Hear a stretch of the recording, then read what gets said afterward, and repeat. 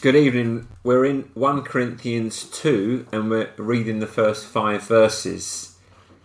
Paul writing his letter to the Corinthians, 1 Corinthians 2 verses 1 to 5. And I, when I came to you, brothers, did not come proclaiming to you the testimony of God with lofty speech or wisdom, for I decided to know nothing among you except Jesus Christ and him crucified. And I was with you in weakness and in fear and in much trembling, and my speech and my message were not in plausible words of wisdom, but in demonstration of the Spirit and of power, so that your faith might not rest in the wisdom of men, but in the power of God. Paul systematically works through various spiritual problems plaguing the church as he writes to the Corinthians. In chapter 1, we've seen he started with the subject of division, that there is a divisive spirit that had fractured the fellowship of the Corinthian church. If you remember, some were saying, I follow Paul. Others, I follow Apollos. I follow Cephas. Or then the super spiritual, I follow Christ. And each was looking down on the other, claiming to be more spiritual, which unmasked the deeper problem of pride and boastfulness of the Corinthian Christians. And to address the problem of pride, Paul highlights 3 surprising facts that shatter pride. In chapter 1, verses 18 to 25, that was a couple of weeks ago, Paul reminds us that the church's message is weak and foolish by the world's standards. It's the message of the cross, the message of a weak, suffering Saviour. And then last week we saw verses 26 to 31 of chapter 1. In order to counter the Corinthian church's boasting, Paul reminds us that the members of the church are, by the world's estimation, weak, foolish. And that God chose the nobodies, the nothings, to bring to nothing the things that are. The church's message, the church's members are weak and foolish. So there is no ground at all for boasting there. God saves. It is all the work of God, not the work of man. It isn't in consequence of some sophisticated rhetorical message. But neither is it the pedigree of those who hear it. It isn't something in the hearer or something in the preacher that gets the glory, but God, who works by a weak message in the eyes of the world, in the hearts of weak hearers in the eyes of the world, to save sinners for himself. The church's message and the church's members, therefore, are weak and foolish according to the wisdom of the world. Paul's third pride-killing truth is found in our passage this evening, chapter 2, 1 to 5, that the church's ministry is also weak and foolish. The message, the members, and the ministry. No one can boast in themselves. They can't boast in their leaders, not in Paul, not in Apollos, not in Cephas, not in their favourite pastor or preacher. No, the ministry that God uses, like the message he blesses and the people that he saves, is apparently, according to the world's wisdom, weak and foolish. The blessing of God is not in our rhetoric or the pedigree of the people or in the personality of the preacher, but in the gospel itself, anointed by the Holy Spirit of Jesus Christ. Paul wants us to understand that is where our confidence must rest. So in these 5 verses of chapter 2, Paul gives us a synopsis of his own approach to ministry. And he highlights for us his message in verses 1 and 2. That's his message. That's what he said.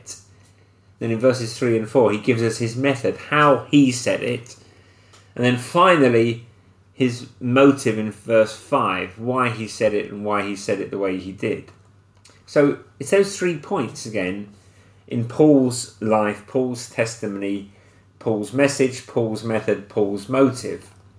And as an aside, I'll come to it right at the end, just do look out for the rich Trinitarianism that runs through the whole passage. Never let anyone say that the doctrine of the Trinity is of academic interest only, is irrelevant, it's an abstraction. No, the Trinity shaped Paul's thinking about ministry, about preaching.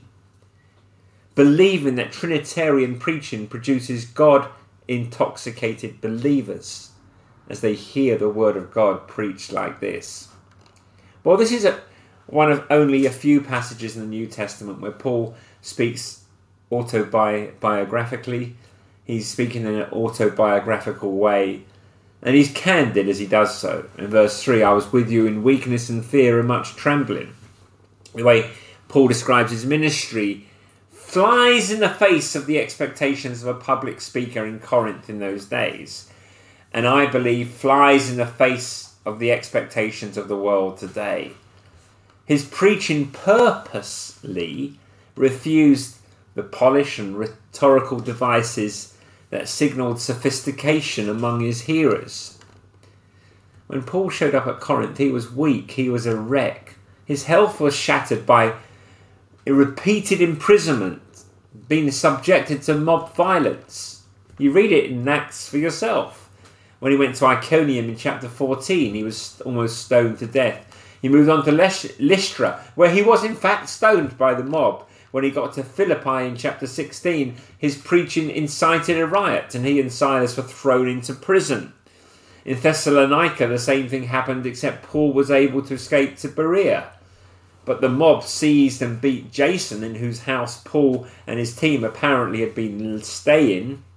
And then when they get to Berea and Paul preaches, what happens? There was a riot. Paul and his gospel partners, had to flee. By the time Paul gets to Corinth, Acts 18, he is understandably a wee bit twitchy. If every time you opened your mouth people were converted, but every time you did there was a riot and people got hurt. So it's no wonder that Paul came to Corinth in weakness and fear and in much trembling. So by his own admission, by his own words, Paul wasn't cutting much of an impressive figure when he showed up to the Corinthian churches. So why listen to Paul? Why value his ministry? And Paul's answer has these three parts. The first part is verses 1 and 2, his message. He puts it negatively and positively, which is a pattern that goes through the 5 verses. So in verse 1, Paul says negatively, I did not come to you proclaiming the testimony of God with lofty speech or wisdom. He is determined not to use the rhetorical tricks of the trade. He has no interest in manipulating his audience to play on their emotions, to sway them with flights of rhetorical fancy. He has no interest in packaging his preaching in the style the Corinthians preferred. He doesn't want to tell them what they want to hear. He doesn't want to tickle their ears. No, the Corinthian culture was used to travelling orators and entertainers, speaking on street corners and in lecture halls, in trade guilds, in the social clubs of the day. And there were recognised patterns of speech and rhetorical devices that were commonly used. And you would be considered, sought after, valued based on your ability to master those tricks of the trade. But Paul deliberately sought to ensure that no one would confuse his message with the rhetoric, with the fashion of the day. He says in verse 2, I decided to know nothing. I decided to know nothing among you except Jesus Christ and him crucified.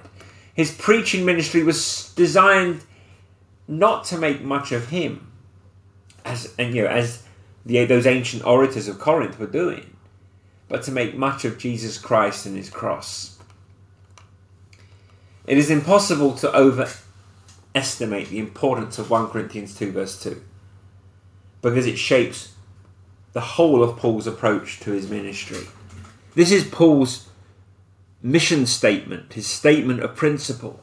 This was his pattern. Every occasion he opened his mouth, he preached Jesus and him crucified, which is what makes Christian preaching Christian.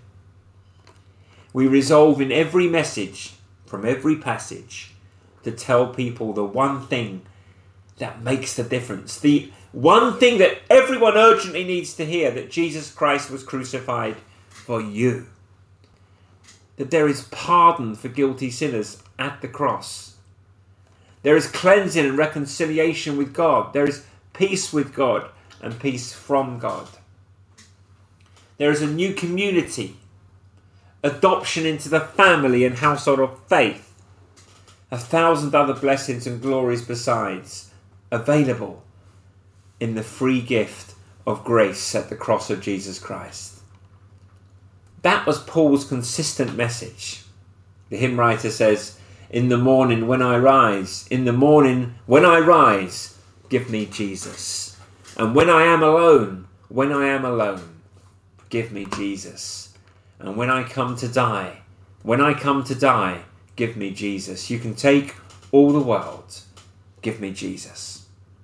And that is the cry of every believer who knows what their heart needs the most. Give me Jesus. And that is what Paul resolves to supply in the ministry of the word.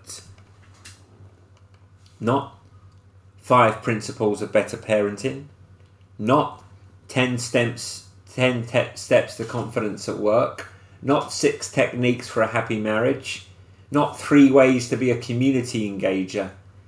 Jesus, Jesus, Jesus and his cross. Paul is going to deal with questions of marriage and interpersonal breakdown and lawsuits and work and sex and intimacy and other real practical matters in his letter to the Corinthians. But as you work through the letters, you see over and over and over again that he turns for the remedy, for the response to those practicalities, to the cross, to the gospel of grace, to the good news about Jesus and what Jesus has done for sinners. Paul is consistent in every message on every subject in pointing to Jesus and his cross. And that is the faith mark of faithful gospel preaching. Is what our souls, my soul, your soul needs the most. That is what you must demand every single Sunday, every Lord's Day from this pulpit. The message of the Word of God relentlessly pointing you to Jesus, the Son of God, the second person of the Trinity who was crucified for sinners. Now the message is Jesus. Secondly, in verses 3 and 4, look at what Paul says about his method. There is the negative positive pattern. Remember, I just referred to that a bit ago. See it negatively in verse 3. I was with you in weakness and fear and much trembling.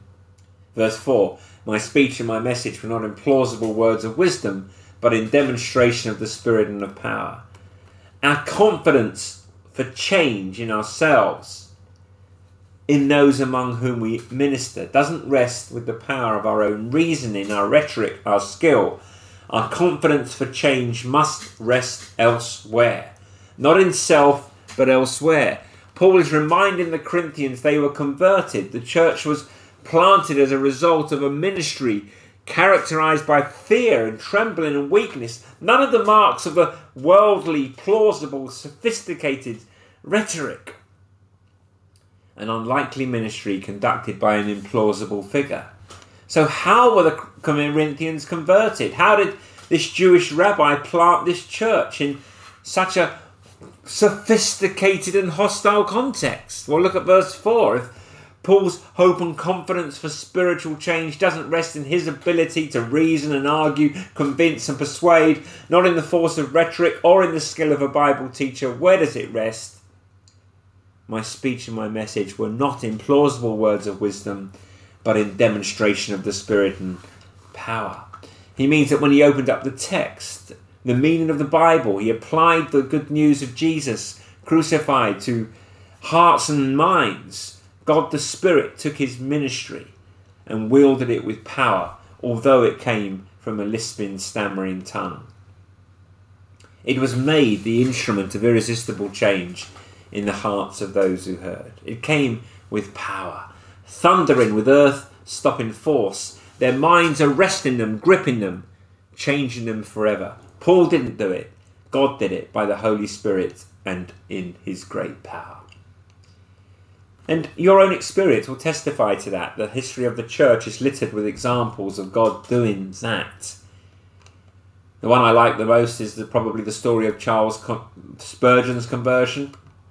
As a young man, Spurgeon set out one Sunday morning in midwinter to go to church. You know it probably well. There was a snowstorm of such violence that he was forced to turn aside from where he would normally went to church to a small, primitive Methodist chapel. And he took his seat under the gallery, and almost no one else had made it that day, and the regular preacher hadn't made it. And here is what happened in Spurgeon's words. At last, a very thin-looking man, a shoemaker or tailor, or something of that sort, went up into the pulpit to preach. Now it is well that preachers should be instructed, but this man was really stupid. He was obliged to stick to his text for the simple reason he had little else to say. The text was, "Look unto me, and be ye saved, all the ends of the earth." He did not even pronounce the words rightly, but that did not matter. When he'd managed to spin out 10 minutes or so, he was at the end of his tether. Then he looked at me under the gallery, and I dare say with so few present, he knew me to be a stranger. Just fixing his eyes on me as if he knew my heart, he said, "Young man, you look very miserable." Well, I did. But I had not been accustomed to having remarks made from the pulpit on my personal appearance before. However, it was a good blow, struck right home. He continued, "And you will always be miserable, miserable in life and miserable in death, if you do not obey my text. But if you obey it now, this moment, you will be saved." And then lifting up his hands and shouting as only a primitive Methodist could do, "Young man, look to Jesus Christ. Look, look, look. You have nothing to do but look and live. I saw at once the way of salvation. I've been waiting to do 50 things. But when I heard that word look, what a charming word it seemed to me. I looked until I could have almost looked my eyes away. There and then the cloud was gone, the darkness rolled away, and I saw the sun, and I could have risen that instant and sung with the most enthusiastic of them of the precious blood of Christ and the simple faith that looks alone to him." There was a man who couldn't preach, who had no training, couldn't pronounce the words, but he was full of his message with urgency and passion. He pointed to Jesus and his cross, and the Spirit of God took it and changed a man's heart forever. It wasn't the skill of the preacher, it was a demonstration of the Spirit and power, willed in the gospel in Spurgeon's heart, that made the change. I wonder if that has happened to you. Do you know anything of the demonstration of the Spirit and power? It won't happen in the same way or look the same. How we come to Jesus doesn't look the same. There is no pattern, no thing you have to do. It need not be dramatic or sudden as Spurgeon's. It may be slow, mysterious, over time, maybe even unnoticed. But the question isn't how it has happened, but whether it has happened.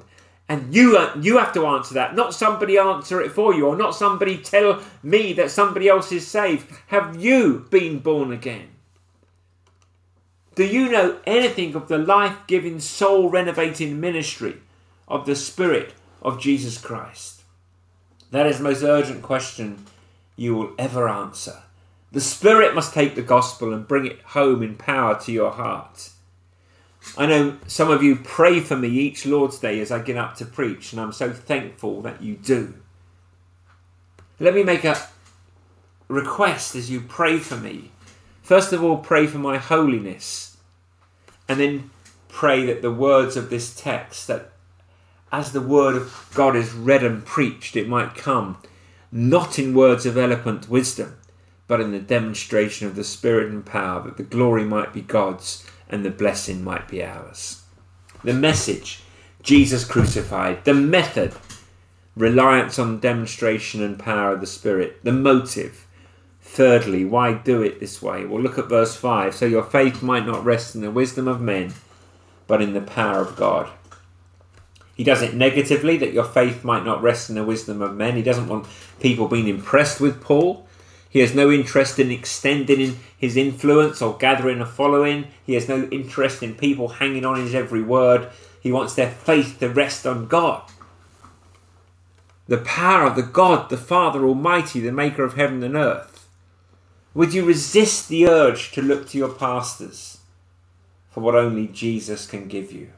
The Apostle Paul said, I don't want you following me, but I want your faith resting on the power of God, resting on the work of Christ and in the mighty working in your heart of the Holy Spirit. Don't look to your pastor for what only Jesus can give you. We have enough trouble with a Messiah complex as it is without your help, thank you very much. But look to Christ, Paul is saying. Trust in God, Paul is saying. That's where your confidence must land, not in men, but in God who speaks by his word. Now, did you notice the Trinitarianism of Paul's approach? He wants our confidence resting in God the Father, who has given his Son to the horrors of the cross that we might live. And if we're to receive the benefits of Christ's redemption, then the proclamation of the good news must sound in the demonstration of the Spirit and power to take away our dead hearts and give us new life. Would you join me in pleading with God to give us and maintain among us a ministry like that would be blessed of heaven, anointed by the Spirit? Paul's ministry focuses our attention on Christ and his cross. That's what your heart needs. Give me Jesus. His method was to depend on the Spirit of God, to cry out to heaven for power, and his motive that every eye might rest on Abba Father, on Jesus Christ, and on the help of the Holy Spirit. It's the triune God into fellowship with whom we are called in the gospel, and it is there that Paul points us in our passage. May God bless the word for his glory. Amen.